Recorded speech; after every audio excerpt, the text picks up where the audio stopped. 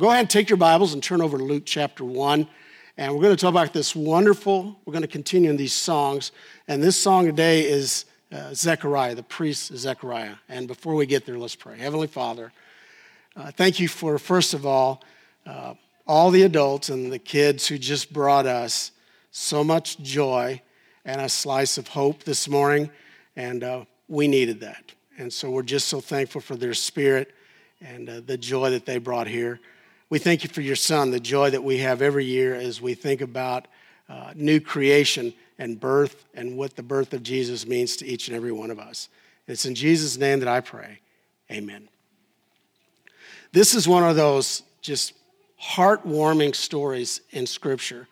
And what I love about it is as you approach this Christmas season, you just kind of let this sink in, especially this priest named Zechariah, and that's what we're going to talk about, who has this amazing song, and the song comes after he has this encounter with Gabriel, an angel, who has 9 months of silence, and after 9 months of silence and the birth of his son, John the Baptist, he writes this beautiful song that we're going to get to in just a few moments. But why was that such a beautiful song? And you need to know the background because it makes the song truly come alive. So when you talk about Zechariah, you actually have to talk about him and his wife. They both grew up in families of priests, so they knew the life of priest. Matter of fact, some of you here, I'd like to find out, do we have any preacher's kids here? Raise your hand if you're a preacher's kid. Okay, we need to pray over them now. If you're a preacher's kid, so I imagine the life of being a priest, but they didn't have kids. Think about that. They didn't have kids. They begged God for children, and Zechariah and Elizabeth didn't have any children. But he had this very important job. And he was part of, now this is interesting, in that day, there were worldwide 20,000 priests in the Jewish faith. 20,000. And then it tells us in 1 Chronicles 24 that they took all the priests, they divided them into 24 groups, and then twice a year, one of those groups would come to the Temple of Jerusalem, and there were all these duties that they were in charge of, especially during the Passover, which, by the way, they think that's exactly what's going on here. So if Jesus was born during Passover, guess what? Yeah, you figured out he wasn't born on December 25th, but that's okay. We still are going to celebrate the birth of Jesus. But Zechariah shows up with his group, and it's his obligation to be a part of the temple duties. And they threw lots. This is interesting. They would throw lots to see what specific duties the priest would do. Now, the one lot that every priest wanted, and the odds were overwhelming that it would never happen in their lifetime, is they would be the priests that would be able to go in with incense and go into the holy place of the temple. And Zechariah won the lotto.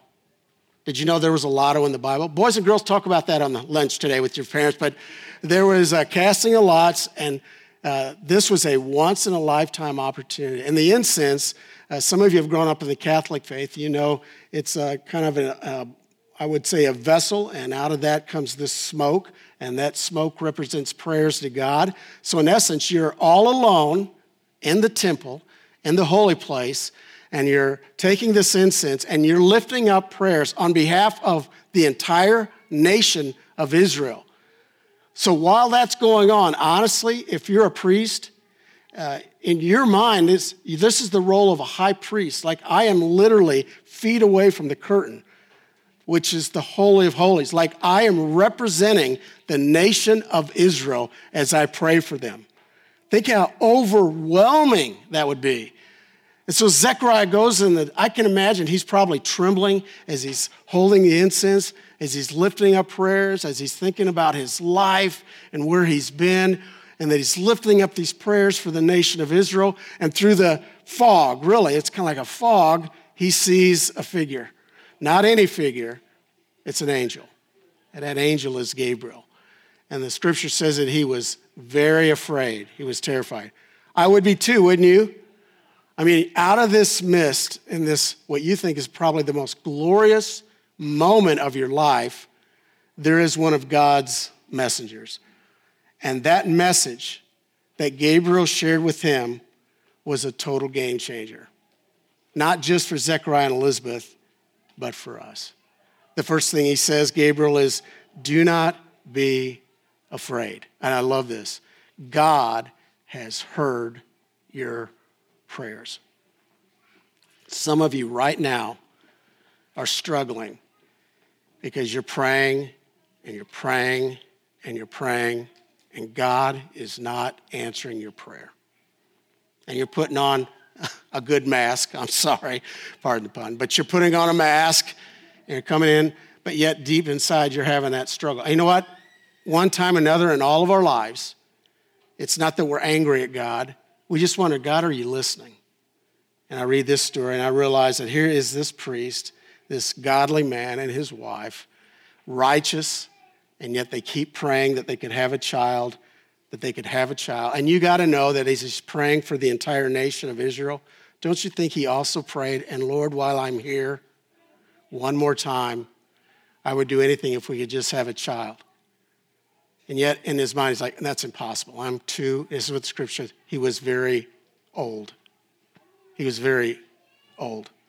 Now, nobody wants to admit they're getting old, but I have to admit I'm getting old.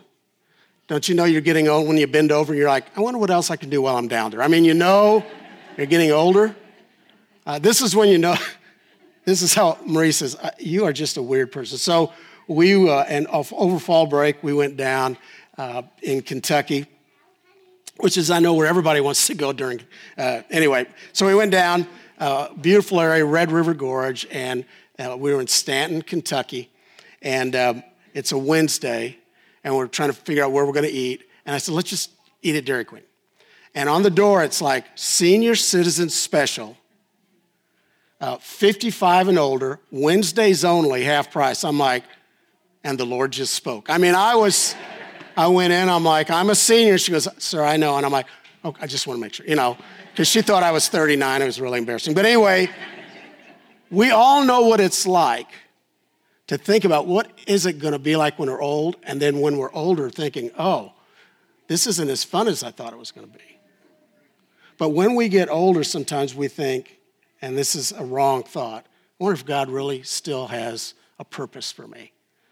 And I want you to know, absolutely, God has a purpose for you.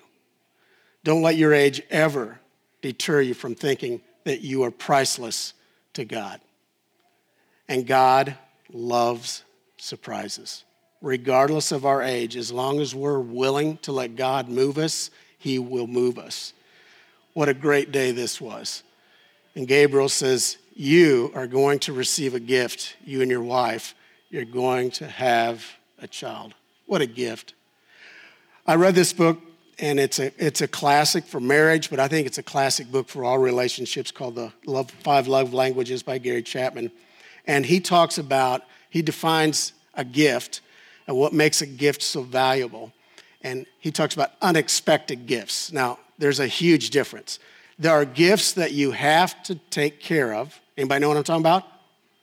Husbands, Christmas Eve, the sweat breaks out. Oh no, I have nothing. I remember one year we were with the whole family, and it was Christmas Eve, and we always have the stockings, and I realized, man, I don't have one thing for Marie's stocking. And the kids were too young to help at that time. And I remember going to one of my sister-in-laws, I'm like, seriously, I will get you whatever you want. Help me fill this stuff. And so she helped me do and I know Marie was on to it, because she's like, oh, for Pete's sake. We've all been there, this emergency, I have to get, okay, that's not what I'm talking about. What I'm talking about is an unexpected gift. And here's what Gary Chapman says, and I think is so true. What makes an unexpected gift priceless is what it represents, what it means. And you know what it means? I was thinking about you while we were apart. Now, here's how that works. Moms and grandmothers, let me talk to you. Your little preschoolers out in the yard, and they run around, and they pick a bundle of dandelions, and they come up and they hand it to you. What do you do with that? Well, first you cry, and then you find a place to put it that you'll always have it. Now, what separates that from the thousands of gifts from school that they send home? Everything. You look at that macaroni. If I get one more macaroni, goes on the refrigerator. Oh, that's really good. It's going in the trash. We all have been. But the unexpected gift, the one that says, I was thinking about you while we were apart, those are priceless. That's what this gift is. No way he was expecting this gift from God. And that's what I want to talk about this morning, is simply, when you look at this story, what can we get from the gifts? What do we learn from these gifts from God? Well, first of all, is that God's gift to Zechariah and Elizabeth was that they would be part of the Christmas story. They had no idea what the Christmas story was. Nobody knew. But from this moment on, every Christmas, all around the world, his name and Elizabeth will be mentioned. Matter of fact, if you've got your scriptures, look at chapter 1 in Luke, starting in verse 67. It says, Zechariah was filled with the Holy Spirit, and he prophesied, and this is his song. Praise be the Lord, the God of Israel, because he has come and he has redeemed his people. He's raised up a horn of salvation for us, and in this house is the servant David. As he said through his holy prophets long ago. If you're taking notes, highlight verse 70. Salvation is from our enemies and from the hand of all who hate us, to show us mercy to our fathers and to remember his holy covenant, the oath he swore to our father Abraham, to rescue us from the hand of our enemies and enable us to serve him without fear. He starts this beautiful song out by saying, when I look back at all the words of the prophets, they all said the same thing, that a Savior was coming. It's as if God spiritually put a mile marker in front of Zechariah. Now, I don't know about you, but I love mile markers. When I travel long distances with the kids, which is not a gift, if you know what I'm saying, but when I'm traveling long distance, I always play the game within the game, and I do that with mile markers. My goal is in the next hour, I want to get from this mile marker, and I pick a number. And I'm counting off that number, and that's how I help keep the time go by, is the mile markers. Now, what does a mile marker do? Well, first of all, they've been around forever. We've got a couple historical pictures here. One is from Rome, hundreds and hundreds of years ago. But it defines and lets us know where we are. But more importantly, it allows us to acknowledge where we have to get to. You see a mile marker, I'm like, I know exactly where I'm at. And now I know I can figure out how far and how long it takes to get where I'm going. And it's a constant reminder. That's what God's word does. God's gift to us is, this is your mile marker. This allows you to look at your life and say, hey, this is where I am, but it also allows me to see where I need to get to. And we look back hundreds and even thousands of years ago, and we see these mile markers that said a Savior is coming. A Savior is coming. And Zechariah knew that as a priest. He's putting the pieces together. It's like, this gift that God has given me, I should have saw it coming because he's told me that it was coming. But here's the second thing we all need to know, is that God's gift for us is that we now are part of the Christmas story. We don't just read these ancient, beautiful stories and think that was 2,000 years ago. No, we are part of the story. Before we get to those 4 last verses of this beautiful song from Zechariah, something interesting happened to him when he received this remarkable gift and this news. Do you remember how he responded? Now I'm paraphrasing, is, you have got to be kidding. I'm an old man, which makes my wife an old, Gabriel, I don't want to say it, but you know what I'm saying. She can't have a baby. We've prayed this, we've prayed. And he was upset. Gabriel was upset. I was like, wait a second. You don't doubt God. Matter of fact, you need to think about it. It's like the adult version of go sit in the corner for 9 months. Silence. Silence. You ever think about silence? Matter of fact, if you go from Malachi to the Gospels, the Word of God, there's 400 years of silence. So you got to know that Zechariah now is thinking to himself, wow, I've got 9 months to think about this. Now, what's the greater miracle?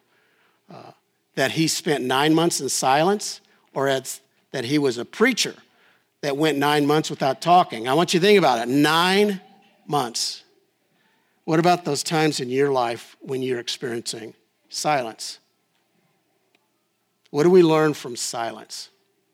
COVID has taught us some things.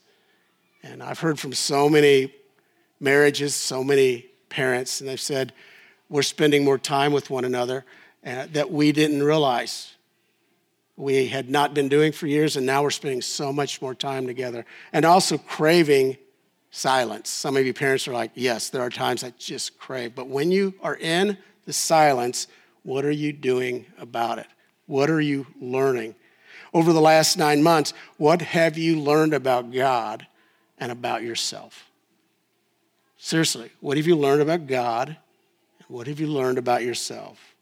Verse 76 says, and you, my child, will be called a prophet, the Most High, for you will go on before the Lord to prepare a way for him, to give his people the knowledge of salvation through the forgiveness of sins, because of this tender mercy of our God, by which the rising sun will come from heaven, to shine on those living in darkness and in the shadow of death, to guide our feet in the path of peace.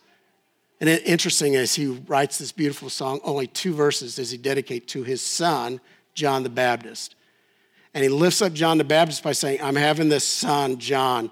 And John, your number one responsibility is to tell the world and prepare the world that is so dark that a light is coming in Jesus Christ. It's a song that is alive and well today. It's a song that is needed today. Just as it tells us in verse 79, the Savior Jesus will lead us to the path of peace.